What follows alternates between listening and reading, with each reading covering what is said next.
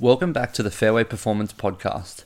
My name is Sean Dykoff and I'm your host, and my aim with this podcast is to help you improve your best asset on the golf course, which of course is your body, so you can drive the ball further, get fitter, and shoot your lowest scores ever. Now, on today's episode of the podcast, what I'm going to dive into is balance and stability in the golf swing. And the reason I bring this up is because the last few screenings I've done with clients have led me to see this as a common theme. And the reason it's come up is because the people that I've just started working with, the new clients, they have told me that they've got inconsistent shot patterns. So they have either fat shots, thin shots, or just really inconsistent contact on the face. And it's really affecting, obviously, dispersion of shots, so width of their misses. And it's also affecting the distance that they hit their clubs. And one of the keys to playing really good golf is to have your distances dialed in, so we know that we're hitting towards the center of the club each time, which means that we're obviously squaring the face at contact, and we're hitting the ball consistently at the back of the ball, so not fat or not thin.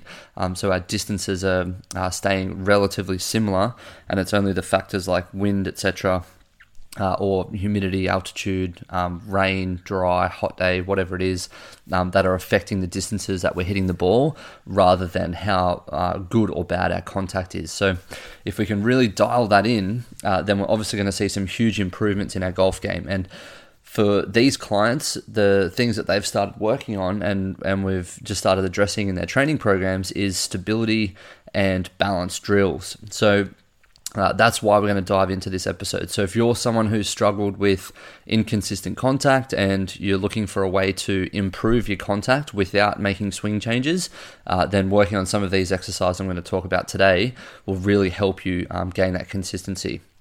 So we've talked a little bit about stability in the swing and why it's important. The main reason... Also, I'll go into a little bit about stability in the swing. We've just talked about the foundation of balance and why it's essential. So stability in the swing. So if we are lacking a stable base, so strong legs which can support and balance us through a rotational movement, then we're going to start to find some inefficiencies creep in and some characteristics which are not ideal for the golf swing. So what that might look like is things like losing posture. We start rotating, we hit a restriction, and then we start moving the body in order to, keep something else rotating around. So to shift from the blockage to another link, which will continue to rotate. So the way that might look is we start to rotate into our backswing, and our thoracic spine doesn't rotate any further or doesn't have any more, rotation past, 20 degrees or 30 degrees. So we get to that point. We can't rotate any further. Our hips have also reached their limitation, and we can't reach a full backswing. So in order to reach a full backswing, then we start leaning towards the target and turning our shoulders away from the target. So this creates a little bit of loss of balance and stability for one, but also a loss of posture. And then it's going to create, as we come back down to the golf ball, a change in our low point when we're hitting the golf ball. So a lot of the stability and the balance issues that we have will cause the low point to change in our golf swing. And the low point is the lowest point that the club will reach when we're trying to hit the golf ball. And we want that to be just after the golf ball. And if you want to listen to a podcast where someone talks about that with a lot more knowledge about it than me, then you can go back and listen to Adam Young, who is the co-host of the Sweet Spot podcast. So he talks about it in the episode that he did with me. I'm filming right now and I have all my screens open in front of me with notes and stuff, so I can't remember the name of the episode, but I'll put it in the link down below in the show notes so that you can simply just click on that and it will take you back there. Changing our low point of our swing. So what's going to help us to increase the consistency of our low point of our swing is by having a more stable base so that we don't have any lateral movement, so sway and slide. We don't have any other swing faults which will come in, which could be losing posture. And there's also a few others which I don't really want to dive into too much because we want to stick to the balance exercises, which I'm going to talk about in a moment. But if we have shifts in our low point, then that's going to cause the huge amounts of inconsistencies in our swing. So that's where I want you to think about when we're talking about balance and stability issues. It's going to cause those low point issues. So the exercises. So the main thing that most people are probably listening to this episode for are to try and gain some knowledge or an understanding as to what exercises are going to help to eliminate this. So eliminate any stability or balance issues.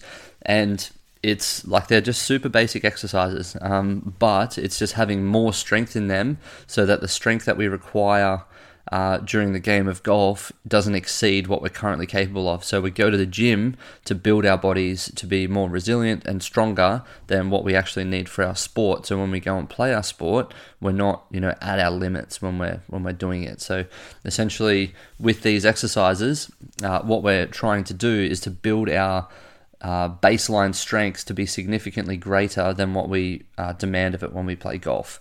So without trying to delay it any further, the simple exercises that we're trying to do. And I'll just say one more thing before I go into naming the actual exercises, because I think this is a really important thing.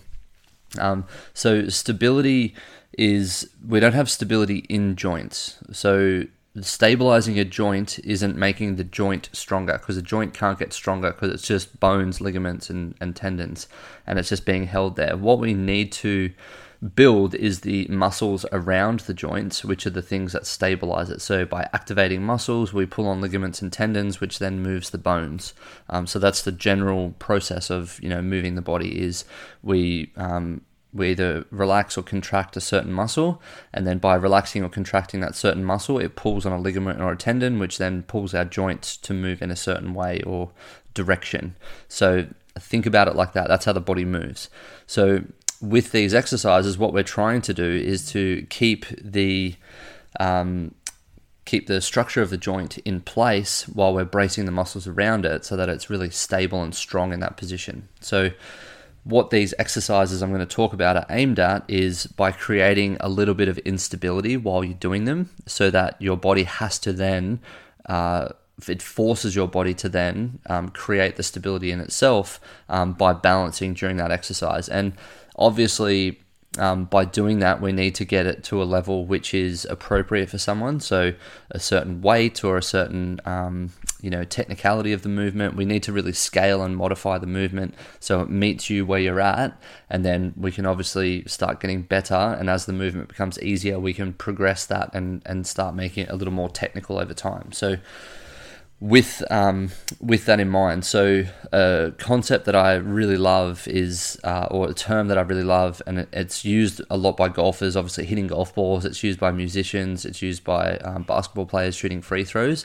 And this is the concept of deliberate practice. So deliberate practice is essentially practicing something which is just beyond our reach, and not a significant way beyond our reach, so that we can become better, and then we just make the challenge increasingly harder over time, so that our body adapts and we get more stable, balanced, strong, whatever it is. So with deliberate practice, so what we're looking at is, if you were to, let's say that you were trying to shoot a free throw in basketball, then most people would just go straight to the free throw line, and whether they made one shot or 7 or 10 shots, they would probably just keep practicing from that free throw line. So one of the things that Steph Curry always talks about when he started to learn to shoot three-pointers was he started inside and then worked his way out. And this was his way of using deliberate practice to make his shots better and increasingly make the challenge harder, to a point now where he can go all the way back to the logo or half court and still probably make more shots than we could from, halfway down the key. We're just nowhere near as good as him because he's just practiced this so many times. So deliberate practice, what we need is a clear stretch goal. So obviously to shoot the basketball into the hoop, we need immediate informative feedback. So did it go in or did it miss? And then we need focused repetition. So we need to do repetitions of the movement in order to see whether it's a too hard a challenge or too easy a challenge. So the way that I would get people to do it in a free throw setting would be to start at a point away from the rim where they can get 7 or 8 shots out of 10 in perfectly. And then once they can do that, to take 1 to 2 steps back and then practice at that next point until they can make 7 to 8 out of 10 shots perfectly, or even 10 out of 10 if you want to. But, that's going to be very difficult to do.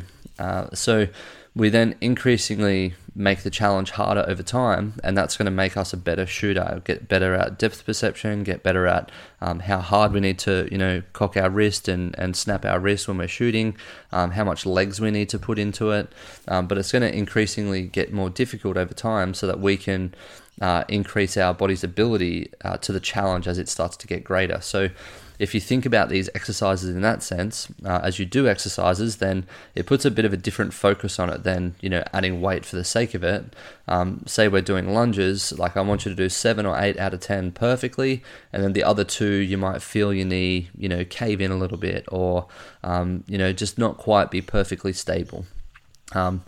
Obviously if we're loading the body up too much and you're only getting like 1 out of 10 or 2 out of 10, then there's a significantly increased risk of injuring yourself because the weight's probably too hard for you to maintain good, stable balance, etc. But if it's too easy and you're doing 10 out of 10 really easily and it's not really difficult for you, then there's no point doing that. Like we need to make it a little bit harder for you. So in saying that, so that was a bit of a roundabout way of talking about deliberate practice and how we make movements more difficult, but hopefully it just reframes a way to look at exercises in the gym as opposed to I'm really good if I can do this one or that one or whatever it is. So just practice repetitions at a certain one and then increase the difficulty over time. So what are some of the exercises that we're going to do? So obviously I talked about wanting to focus on creating a stable base, and we want to isolate each leg at a time. So I've talked about it on this podcast so many times before, but if you're new to this, then essentially we talk about bilateral exercises and unilateral exercises. So a bilateral exercise is a squat where we have a barbell on our back or our front or over our heads, and we're using both legs and we're squatting, supporting the weight. Then if we were to go to a unilateral exercise, we would still be doing a squatting movement pattern, but we'd be isolating the legs. So we could do lunges, Cossack squats, step-ups, lateral step-ups, barbell reverse lunges, rear foot elevated split squats, anything which isolates each leg to have to do the same amount of work as each other. Then we're building each of them up to be symmetrical, and we're also building them up to be more stable than what they would be if you were to do a bilateral exercise, because they have each other to help there. Whereas a unilateral, it has to do all the stabilization and the strength work itself. So we are going to see significantly increased stability and balance when we start to incorporate these single leg or unilateral exercises into our programs, because we're going to create stronger muscles around the joint, the stabilizing muscles, which everyone talks about, like when they're shaking, when they're trying to do a particular thing. Like if you're lowering down, trying to do a lunge and you feel your knee, going side to side, and it's trying to find a middle point. That's the sort of stabilizing fact there. So there's little muscles either side that are pulling on different parts of the leg to try and stabilize and keep that knee central as you're going down into a lunge. So that's the challenge that we want the body to have, because if we're not challenging it and there's not a little bit of that sort of stabilization or oscillation or whatever you want to call that particular thing, if we don't have a little bit of that, then we're not going to be actually getting any better and any more stable or creating any more balance for our swing. So what are some other ones? So obviously I've talked about exercises there which are really good for building strength and stability. So if we want to talk about balance and stability, we can talk about things like hip airplanes. So that's essentially setting yourself up in golf posture. So picture yourself holding a 5-iron and you're just about to hit a 5-iron. That's what you would call your golf posture. And then from that position, you would place your hands in a cross across your chest. So one hand on each shoulder across your body. And then you would raise one foot off the ground. And then from that position, with that foot raised, it doesn't matter where it's raised, you would then rotate into your backswing, and then you would rotate into your downswing. And that is creating, so we're decreasing the amount of balance we have because we haven't got two things touching the ground. We've only got one thing touching the ground. So it makes more of a balance element to that one leg that's in contact with the ground. And then we're creating stability by rotating, and we're having to stabilize as our center of mass potentially changes as we rotate around.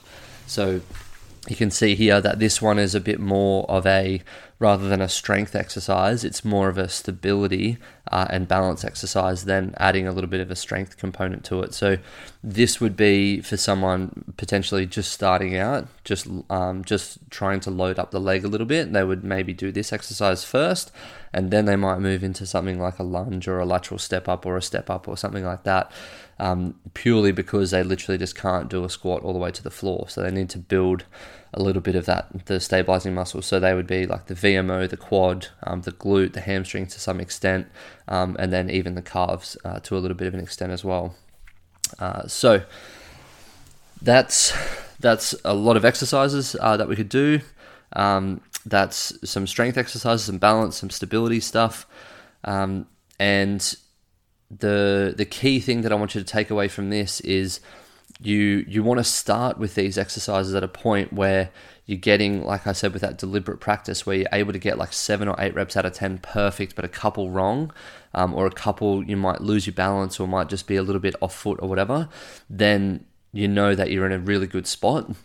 And you can make it slightly more difficult. So you can make it a little more complex, so it has a bit more of a balance or stability demand, or you can load it up a little bit heavier so that it puts a bit more emphasis on building strength around those stabilizing muscles as you're going through that movement. So hopefully there's something in here that has really resonated with you or made sense to you about how to approach balance and stability training, rather than, you probably noticed I haven't talked about all the different Swiss ball and Bosu ball and all that sort of garbage exercises, because what they would be for, and what you see the pros doing, is they've mastered these lower level or more basic exercises, and now they're able to implement those things. So that's like they're like the Steph Curry of shooting free throws and 3-pointers by doing those exercises, which we see maybe on Instagram and whatnot.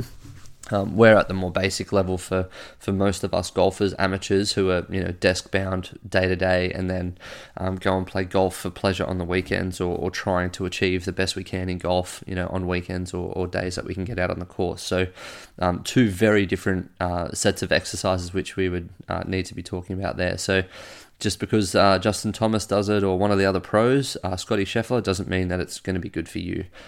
In some instances, some of you listening to this podcast, it may be perfect, but it's always better to talk to someone who has a bit more knowledge around this, and can prescribe you something that's a little more specific or individualized to where you're at after doing a screening or something like that. Cool. So yeah, I really hope you got some value from this. If you think there's someone else who could benefit from listening to this episode, whether it's a concept I described or just the different exercises that I described or whatever, please share it with them.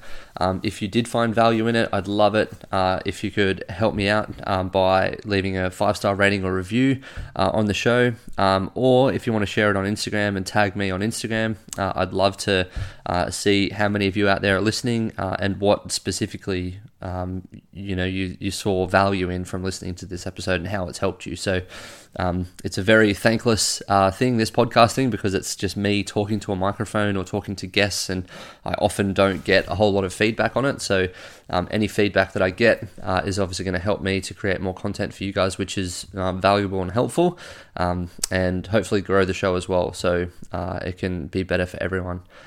So until next week, guys, play well, train hard, and I'll talk to you next week.